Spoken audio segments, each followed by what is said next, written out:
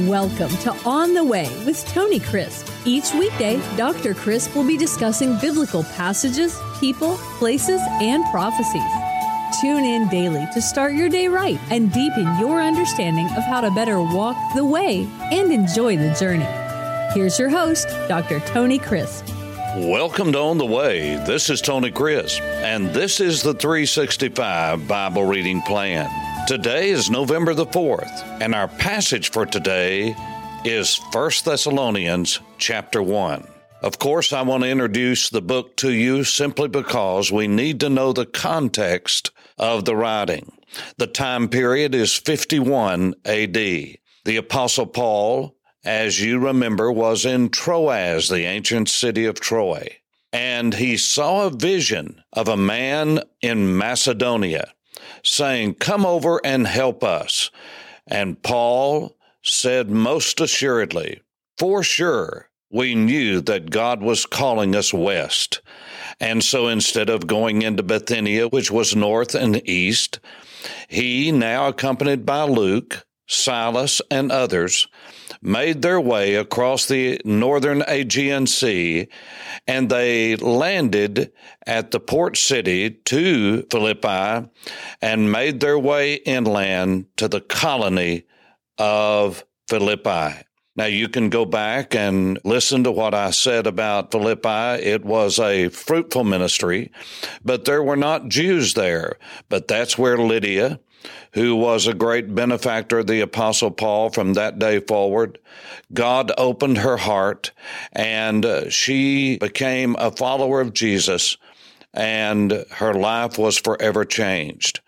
After the Apostle Paul had been imprisoned there, and the great story of the Philippian jailer and his family being converted to Jesus, he made his way about 100 miles south to the beautiful city of Thessaloniki.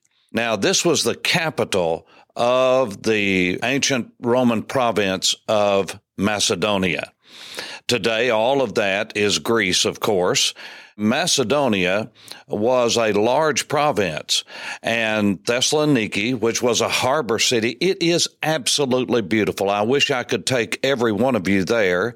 I'm going to be taking more and more trips to follow the footsteps and the journeys of the Apostle Paul, simply because it is indescribable what God does in people's lives as we walk the journey in Turkey and coastal area of Turkey, then sail over to Greece and modern-day Greece, and we go to all of these cities. It is just fascinating. But from the hills where Thessaloniki is located in the great harbor in the northwest Aegean Sea, you can see all of the mountains and the snow caps around Thessaloniki, across the harbor there, across the Aegean. It is absolutely magnificent. But Paul had a fruitful ministry there. We will see when we come to the first chapter that most of the people that were followers of Jesus from the city of Thessaloniki were, first of all, Jews. There was a good Jewish population there. And for 3 weeks, the Apostle Paul and Silas and his companions, they preached the gospel and shared. Remember, they shared out of the Old Testament. That's the only Bible they had. The New Testament had not been written. And so they shared in the synagogue the Tanakh, the law, the prophets, and the writings. They showed without doubt that Jesus was the Messiah, and many believed, not only of the Jews, but also of those Greeks who had become proselytes. There was problems and jealousy and envy within the Jewish community there. And so Paul turned to the Gentiles and had a great ministry. And many of them who were in the city of Thessaloniki, according to chapter 1 of 1 Thessalonians, had turned from idols to serve the Lord Jesus, the true and the living God.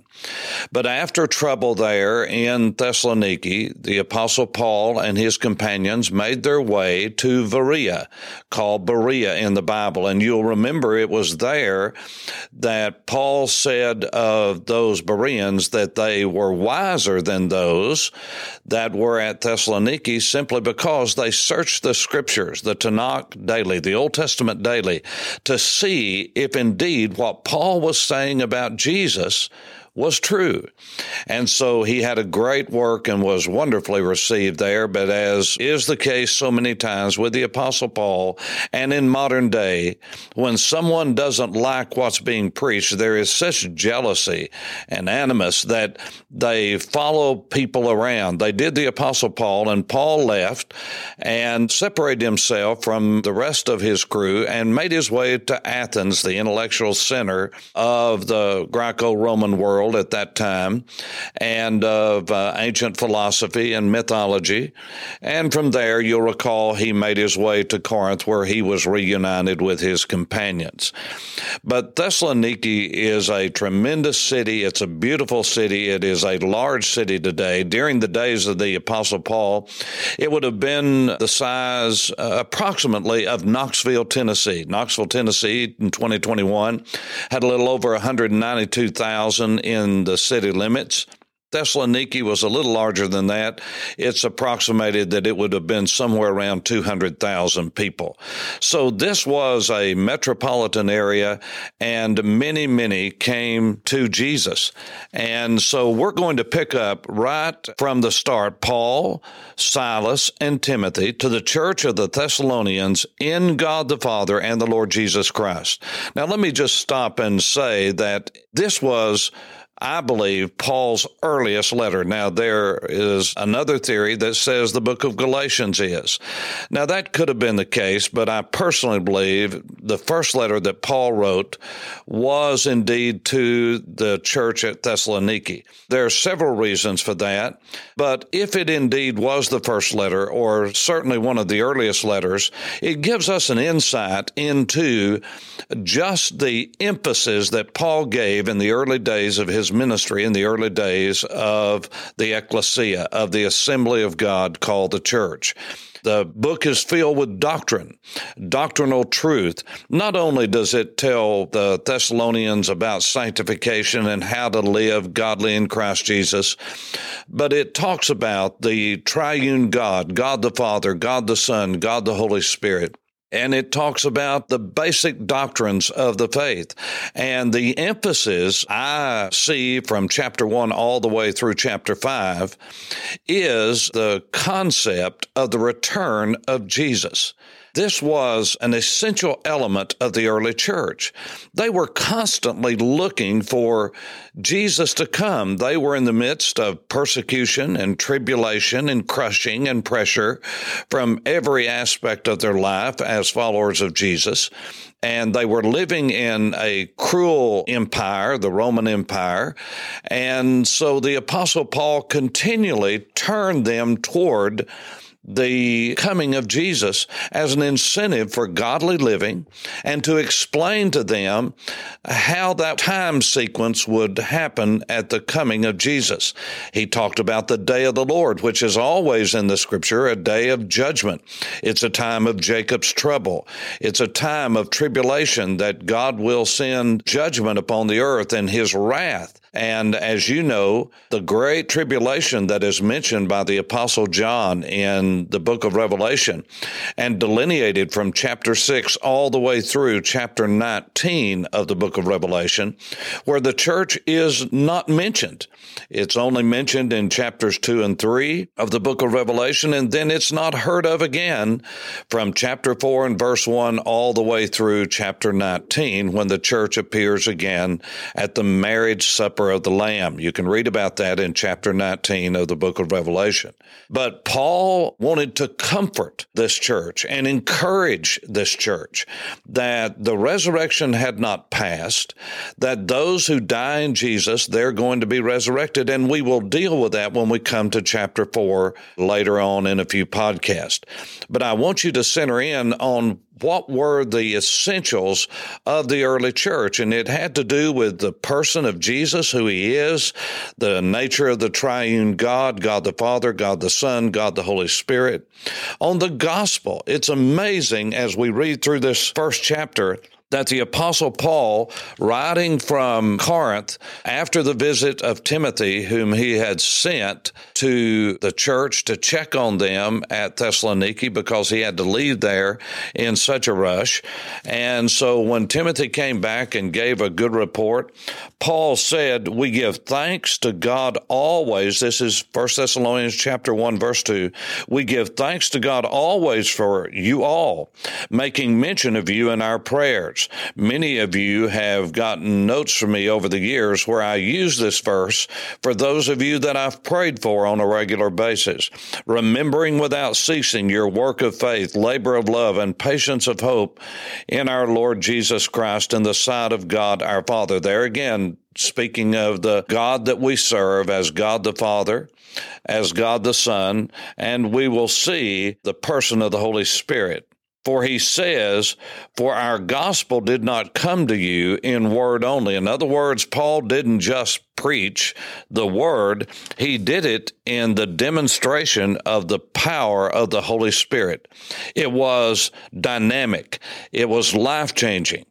This is the real measure of the effectiveness of the gospel is life change. We in the West, and we specifically in America over the last 30 to 40 years, have gotten caught up in numbers, and we measure. And the very metric in which we measure the work of God is in numbers. Well, now, God is interested in numbers, but if numbers are apart from the concept of souls and impact on people's lives, then we have missed the whole purpose of counting numbers. God says a lot about numbers in the Bible, very specific numbers, not rounded off numbers, but very specific numbers. What is important to God is life change, is impact, and that's exactly what happened at Thessaloniki. These people were moved, their lives were changed. And Paul said in verse 6, and you became followers, mimics. Mimetai is the Greek word where we get our word mimic. You became imitators of us and of the Lord, having received the word in much tribulation. That's the word affliction, as is translated, but it's the word thlipsis, which is the word for tribulation. And when Megale, the great, is put on it, the word great is put in front of it, it is the great tribulation. That is something we'll get into in chapter 5, talking about the day of wrath. But with great affliction, with crushing, with tribulation and persecution, with joy of the Holy Spirit, they became tupoi. They became types, examples for others to follow in Macedonia and Achaia. Now, Achaia is the area that is south of the great isthmus and canal at modern-day Corinth in Cenchrea. So the Peloponnesia is that part of Greece where Sparta was. It's kind of divided from the rest, and that whole area is called Achaia, and that's where Corinth is. And so the Apostle Paul said in Macedonia and Achaia, and every place they went. In other words, the people of Thessaloniki were people who really got it. They realized that anywhere they go, everywhere they go, they take the name of Jesus with them, not only in the way they live, but in the way that they talk. And that was so dynamic when people saw the contrast, the life change, the impact of God in their lives. It was very effective and impactful upon them. And he said, from you has sounded out, the word is echo, like an echo. It's the word for a loud noise. We call an echo something that we shout and we hear it coming back loudly to us. But this is from you sounded out. There was the great echo of the gospel. It reverberated throughout that area of Macedonia and Achaia. And what happened was they turned from idol worship, from gods of everything you can imagine, to serve the true and living God, the living and true God. You see, our God is not an idol. He is not someone who is not alive. So when the living God, the true God, comes to live in a life, it has impact. It has changed. Now, people are changed at different degrees and in different ways, but the reality is that when the God of heaven and earth, the Creator God, comes to live within our life, there is change. When we understand that Jesus is alive, that he's resurrected from the dead, that he is ascended, but that he is coming back again, it says that not only are we turned from other gods, but we are turned to serve. Look what he says in verse 9. For they themselves declare concerning us what manner of entry we had among you, and how you turned to God from idols, not just to the living and true God, but to serve the living and true God. God did not save us and redeem us for us to sit around and wait for Jesus to come. But we are to sound out the gospel, the good news of Jesus, the redemption of Jesus, the forgiveness of sins, to turn men from darkness unto light, and to serve God. And we do that by serving him. And the only way we can serve him is to continually walk with him in the Word. And we are to wait for his Son from heaven. Now, that's not sitting on the sidelines and on a bench. The word here to wait is the word to actively wait, to live our lives in expectancy that when Jesus comes, he's going to deliver us from the wrath that is to come. And again, we'll talk more about that in chapter 4 and chapter 5. And I can't wait to get there. I'll see you tomorrow. For On the Way, this is Tony Crisp. Thanks for listening to On the Way with Tony Crisp. Tune in every weekday for information on biblical passages, people, places, and prophecies. Fridays are for your questions. Email your questions to questions@tonycrisp.org. Then just listen for your question to be answered on Friday's podcast. That's questions@tonycrisp.org. Thanks for listening and have a blessed day on the way.